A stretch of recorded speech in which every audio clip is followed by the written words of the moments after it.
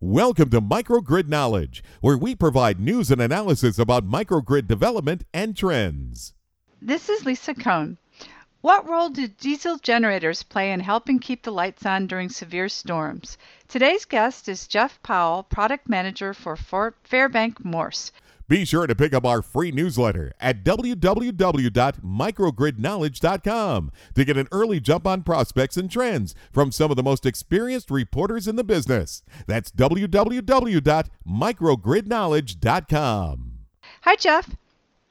Hello, how are you, Lisa? Good. Now tell me a little bit about what Fairbank Morse does.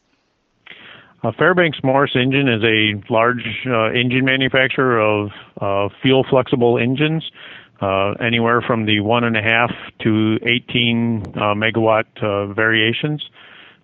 We supply engines that are available in diesel, dual fuel, or gas versions for many different industries, including power generation, marine applications, and such. Oh, okay. Obviously, you're a perfect person to address this topic then. All right, so tell me a little bit about the role of diesel generators during severe storms. Well, with the electric power grids, the way they're set up, during severe storms, we have the ability or the chance for storms to knock out portions of the grids. So what power companies have set up is emergency diesel generator sets that are placed as backups. What these backups do is, in the event of a power loss, they can shut down certain portions of the grid where storms have knocked out power lines and restructure it to where diesel generators will pick up in small areas and support the power grid that used to come from large wind farms, solar energy, or even large coal plants that might have been knocked out. So what these diesel generators do, they pick up power very quickly to bring the lights back on in a very fast mode. Now tell me, so you're saying, you surprised me when you started talking about the renewable energy plants. Can you back up and give me a scenario? Like in the Midwest, down in Kansas and those areas where there's large wind turbine farms, with severe storms, tornadoes and such, the wind turbines will could become damaged, or they actually shut them down. So that way the blades can be stopped so the high winds don't overspeed the turbines, of the wind turbines. Mm-hmm. So at that point, now the wind turbines are no longer generating energy, so the rest of the power grid has to pick up the energy that the turbines were making and support that. So usually what is in place is there are diesel generators throughout the power grid that come online, which are not as easily affected by the high winds because they're in shelters or in secure buildings and such. Solar would be another where big storms, maybe even hail, large hail would take out the solar panels and such as well. Now, are they used exclusively? Are they set up exclusively to support these kinds of scenarios? They are becoming more and more because these scenarios happen even when the wind doesn't even blow. The wind turbine generators stop spinning and the power is halted. So the emergency diesel generators or just diesel generator backups have to be run to supply the power when the wind is down, or even with solar panels, how the sun sets and we don't get much solar energy in the nighttime. So I guess what you're saying is they're often installed by utilities specifically to back up renewable energy plants. Correct. That's really interesting. And that must be a growing trend, I assume. It is growing with the more wind power that's being installed along with solar power. We're learning some of the limitations of when those units don't work, or the high maintenance levels that some of the wind turbines require and they have to come offline. The reciprocating diesel generator engines need to back that power up or pick up that power load that's being demanded by general households. So I assume that's increasing, affecting your market and increasing your market. It is increasing the market, just in general with the the need of power to control all of our games that our kids want to use, the recharge our cell phones and tablets and all of that. So just the power demand in general increases. So we're seeing the increase in wind, solar, but like I said, we also have to increase that diesel generator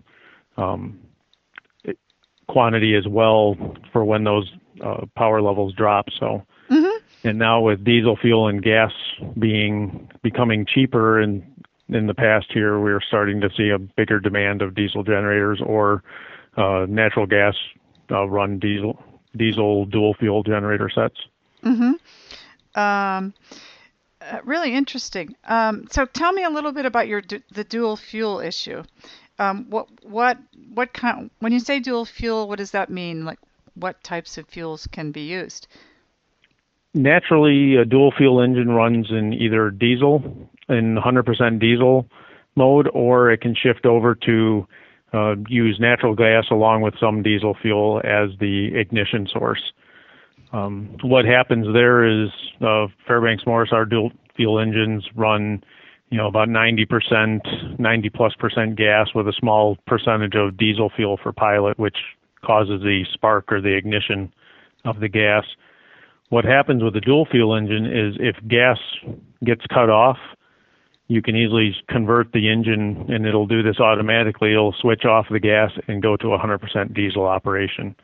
So if for some reason a gas line gets damaged or such, the local diesel fuel tank next to the engine will pick up and supply the fuel to the engine. And then when the gas gets restored, it can shift back over to the gas. Right now, gas is cheaper than diesel fuel for the amount of power output. So many municipalities and utilities want to use the gas because it's, cheaper fuel, so they can generate cheaper power. Now, how much, or is the gas, I assume, more efficient in terms of combustion? Do you have fewer air emissions with the gas? Less air emissions are definitely one of the positives or benefits of using more of the gas. But with diesel fuel now, with the EPA emissions, the levels and the after treatment that's required for the diesel generators is high enough that the air coming out of the diesel generators here now is considerably cleaner than what it was, even just 5 years ago.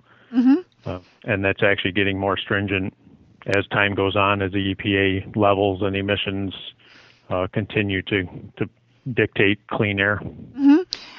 So does it make sense for you to still create the diesel based engines? Yes, it still does, because diesel is readily available. It's easy to move. You don't need pipelines with diesel fuel.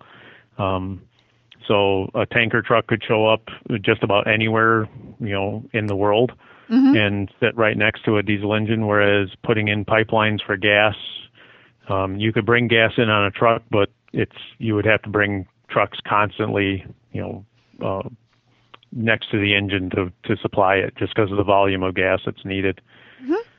There are some issues where gas, like in winter months in certain areas where the gas is needed for home heating, where we can't use the gas in the generators to create electricity because the gas is needed for people to heat their homes. So there are some curtailment issues just based on the gas supply and the supply lines and the infrastructure. So tell me a little bit more about how diesel generators are becoming more efficient and versatile. We talked about lower emissions. Anything else? Well, with the lower emissions, what comes to play to get lower emissions, actually the horsepower increases with diesel generators. So you are actually burning more of the fuel, or almost all of the fuel that's being put into it. So that way the emission levels are lower coming out of the exhaust. We're not just sending some raw fuel back out the exhaust. So with that, the increase in power levels actually lets us get more power out with the generator because of the higher horsepower ratings, in the same package. So just it's inherently that as the efficiencies rise due to the EPA clean air emissions, one of the side benefits is increased horsepower. Uh-huh. That's interesting. Um, and then, well, you talked a lot about the value of the flexibility. What about microgrids? What's the role of diesel in microgrids? Microgrids, the role that diesel generators are playing in there is what we talked about before.